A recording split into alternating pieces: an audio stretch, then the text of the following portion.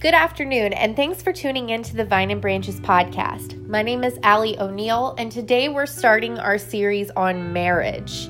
Now, if you're not married, I still think this is going to be a phenomenal resource for you because we're going to be talking about men and women, different traits about them, and how we can live to our full potential as men and women of God. So even if you're not married, I highly recommend that you sit in on this podcast. So we're breaking it down into different sections, and today it's going to be on the Proverbs 31 woman. Now I'm going to talk about the stigma that's put up with being a Proverbs 31 woman and what it actually means and what scripture is actually saying about the praise of a wife of noble character or a noble woman of character. So I'm not going to touch on the man side of marriage mostly because of this. I am not a man. I've never spent a day in my life as a man, and I do not want to even pretend that I know what it's like to be a man. So on Sunday, my husband's going to be joining me on the podcast, and I'm going to have him take a little bit of the men's side of marriage before we start our segment on communication. So let's just jump in today on the Proverbs 31 woman, and I'm super excited. This is great for husbands to listen to as well, so you can better understand your wife or what your wife may be struggling with from a biblical perspective. So although this is tailored to women today, this really is a great chance for you to listen in. So what is the Proverbs 31 woman? I think that there are a bunch of different things that people think when they associate it. And chances are, if you're a Christian woman, you already have some sort of idea for yourself. So we've heard it as subject matters for countless Mother's Day sermons or women's Bible studies. And there's even Christian women's ministries that are around the Proverbs 31 woman. So some people may think that this is the epitome of what it means to be a godly woman, that the Proverbs 31 woman is virtuous and it gives us a lofty ideal to live up to. Some think that she's smart, she's strong, and she's capable, and her husband has full confidence in her, and her children rise up and call her blessed. Others think that she's everything the modern Christian woman could want to be and more. That she has it all, she does it all, she even gets her own chapter in the Bible to tell the rest of us how wonderful she is. And then there's some people out there who just get anxiety and they're overwhelmed by the Proverbs 31 woman. This is because they're reading the scripture and they're thinking that this is what they have to live up to, and they're putting themselves down when they can't live up to these expectations. So while some modern Christians idealize her working hard to live up to her inspiring example, others read Proverbs 31 and feel like a failure. Then there are other Christians who pretty much are going to ignore the Proverbs 31 woman, assuming that the Bible passage doesn't really apply to them for whatever reason. So I don't know. My stance on it is I think that it's important information and it's good advice that's being given in the Bible, but I'm not trying to pull each of these traits out like generous, wise, works with hands, praised, careful, blessed, kind, trusted, respectful, good to husband, good to children, reflects God's glory through my attitude and my actions. Those are all amazing things that I should already be doing as a Christian, and I should already be trying to do as a Christian. So I'm not too hard on myself when I screw up on these things. But some people are. And I was wondering kind of like when was the last time I read for myself what the Bible actually says about the Proverbs 31 woman versus taking what everyone else is saying about it and heeding their example rather than the Bible's example of it. So I decided to do just that, and I dove into Proverbs 31. And I just want to explain to you who the Proverbs 31 woman really is and what the intent is of this in the Bible. So the first thing is Proverbs 31 is actually written to a man, not a woman. It's kind of interesting because when Christian women read the Bible verses about this woman today, we start in verse 10, which is the wife of noble character.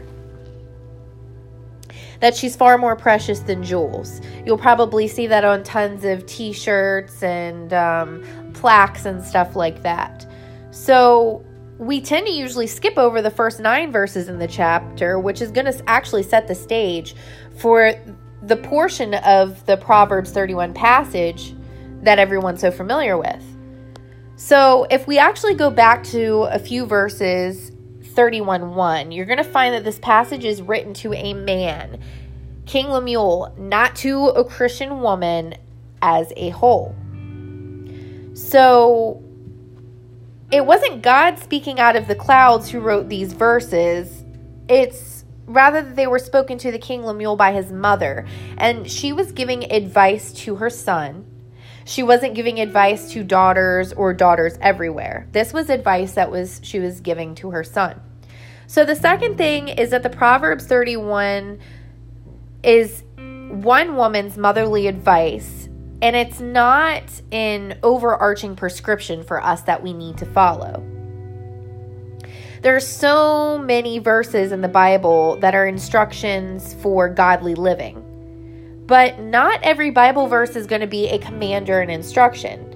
And while we can absolutely benefit from every verse in the Bible, not every verse in the Bible was written to or about us. And honestly, I think it's pretty self-centered to think that they would be. So I think as women, we have taken the Proverbs 31 woman and we have made this our personal prescription. We have said that this was tailored for us, and it's the Bible's command or instruction to us of how we should live as women. And it's not. It's advice that we can take, but this was never a command that was given to us. So Proverbs 31 was not written to Christian wives to instruct them on how to measure up. It was actually written for a man to inspire him for what type of woman to look for. So men, this is where you come in. If you're getting advice from your mom and she's telling you what kind of woman you want, you probably have heard some of your moms say, or maybe not your moms, but other people say, you should find a woman like your mother. That's how you know she's a good woman. Well, this king's mom is saying, listen, find a wife who's generous, wise, works well with her hands. She's praised, she's careful, blessed, kind, trusted, respectful, a woman who draws her strength and reveals that her arms are strong. There's so many things that are in here that this mother is saying to this king and saying, hey, this is maybe some things that you should look out for. Now, it's impossible to find a woman who has all of these things just right off the bat. She may possess the potential to do these sorts of things, but these are the things that you want to be looking for. So this is, when we're reading it in context, the mother is basically telling her son, don't make bad choices, don't get drunk, don't chase women, treat others well, and find yourself a good, godly woman, and here's what that may look like.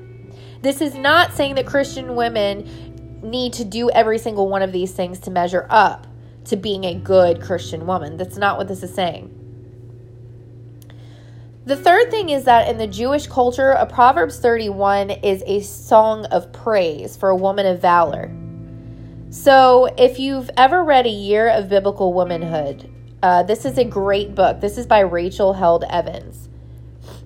And I don't 100% agree with her theology, but the book was very interesting, and I really appreciate how diligent she worked to seek out more of the Jewish context behind the Old Testament passages that we're still reading today. So she also has a blog, and it's called 3 Things You Might Not Know About the Proverbs 31 Woman. And in here she says, I first learned this from my Jewish friend Ahava, who told me that in her culture, it's not the women who memorize Proverbs 31. It's actually the men. They memorize it, and Ahava said to sing it as a song of praise to the women in their lives.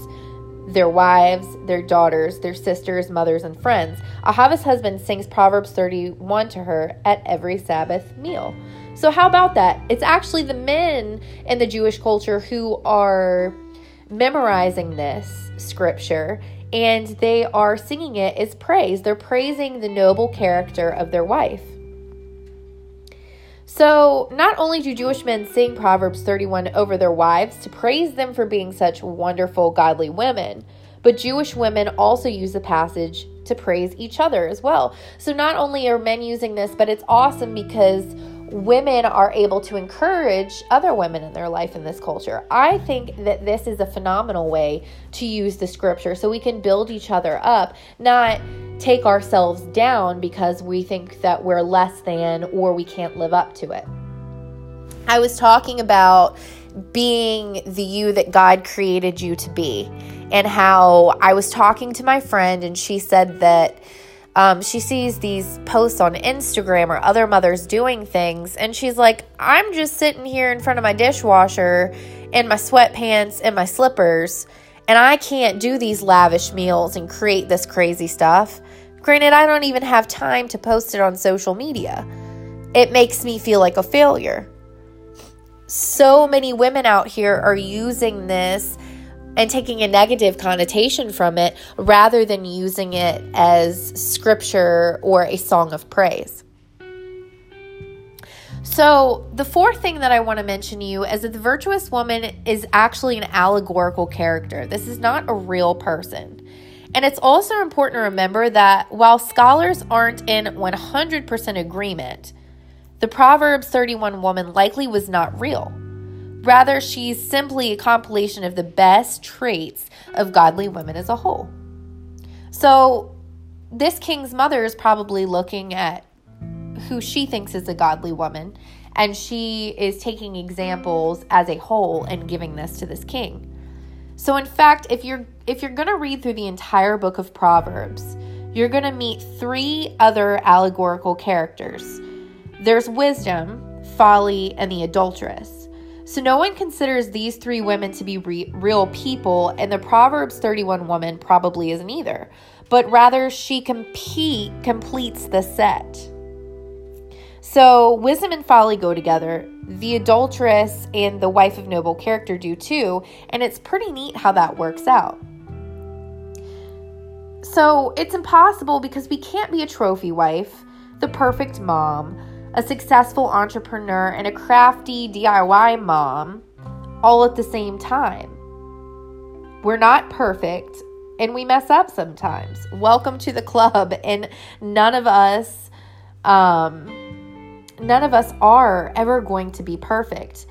This is not to be taken as a scripture of perfection. The next thing that I want you to know is that the virtuous woman isn't weak, passive, or the family maid. This is another thing that a lot of moms or wives or just women in general think, is that we need to be weak, passive, or the family maid. And I'm not sure how they're getting this from the scripture, because I feel like oftentimes we get so hung up on submission, thinking that in order to be a good Christian wife, we have to be quiet, keep all of our opinions to ourselves, and just let our husbands do whatever they want and dominate us. Even when our husbands make decisions that we're not agreeing with. I'm not saying that we do that successfully. It's just that we feel like this is what is expected of us. But if you're actually looking at the Proverbs 31 woman, she is confident, capable, and she's self-assured. Her husband goes off to the city gate where he's a respected elder, and he's totally confident in her to take care of everything while he's away. The scripture is telling us that her husband has full confidence in her, and she considers a field and buys it. Out of her own earnings, she plants a vineyard, and she's clothed with strength and dignity. She honors her husband and she reflects on him well, but she's still her own person with her own skills, strengths, and abilities, not just the family maid. So growing up, I had heard a bunch of different things about the role of the woman and that she needed to stay home, tend to the kids and her husband, and be quiet and not say anything and not do anything. And this is not the Proverbs 31 woman. The Proverbs 31 does have her own skills, strengths, and abilities.